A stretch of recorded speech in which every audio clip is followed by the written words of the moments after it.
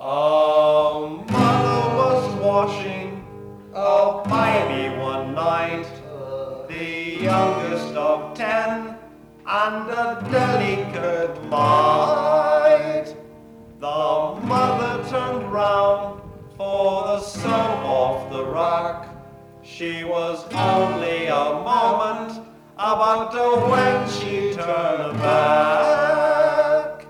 Her baby had gone, and in anguish she cried, "Oh, where has my baby gone?" And the angels replied,